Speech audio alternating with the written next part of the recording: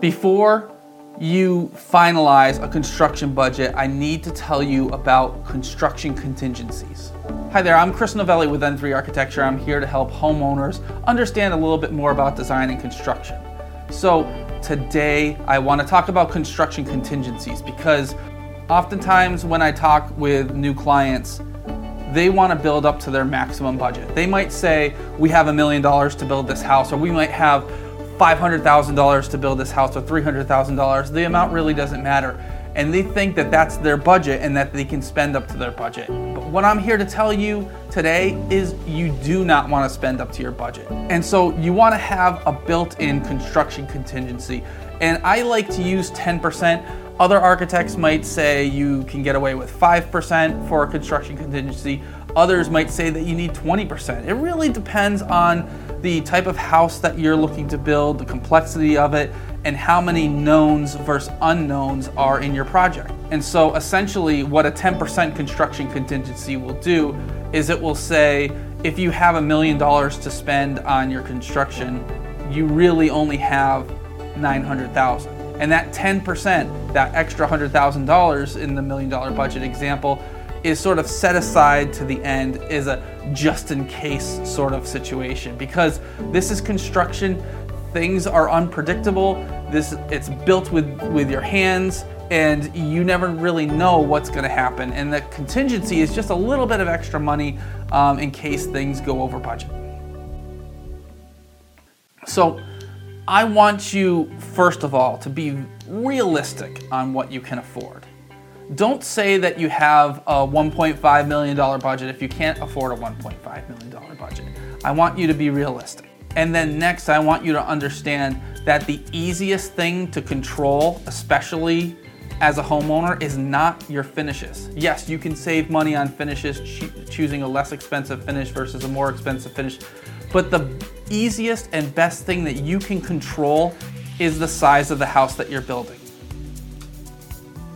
Now let's say you have a $200,000 budget to design an addition to your house and renovate your house. So $200,000 is your construction budget.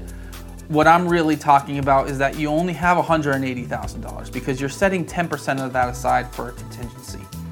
And let's say the average cost per square foot for a renovation addition project in your area is $300 a square foot. So then you can back into the number. You can say you only really have $180,000 to spend on construction, and at $300 a square foot, that means you can afford a 600 square foot addition. And a lot of times when I go over this with new clients, they maybe don't really understand it all that much in the beginning, or maybe they don't really buy in because they think, well, I have $200,000, that should get me more than 600 square feet. You need to understand the cost per square foot of your region, and your architect and builder can help you with this.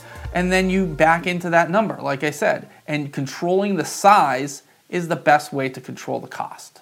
You also have to consider other fees. There's your builder's overhead and profit, which is going to be at least 10% of that budget. You're going to have your architect's fees. You might have land purchases. You might have legal fees or realtor fees. All this needs to be taken into consideration with your budget. But again, today I'm just talking about construction contingency and not spending up to the max budget that you have. Because in construction, things will always happen. There will always be surprises. And guess what? The cost of construction will never go down. It's always going to go up. I hope you enjoyed this quick little video about construction contingency. Be realistic about your budget. Set aside 10% and then back into that number, that whatever number you have, minus 10%, back into that based upon the cost per square footage for your region. Thank you very much.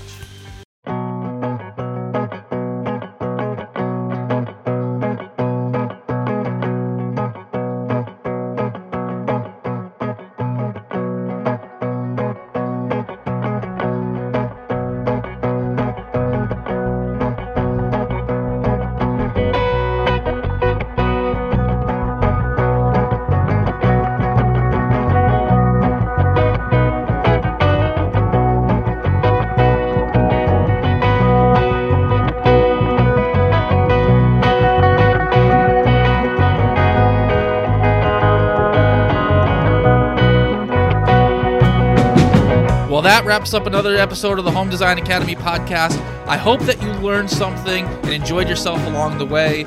Please make sure to subscribe and leave a review on your podcast player of choice.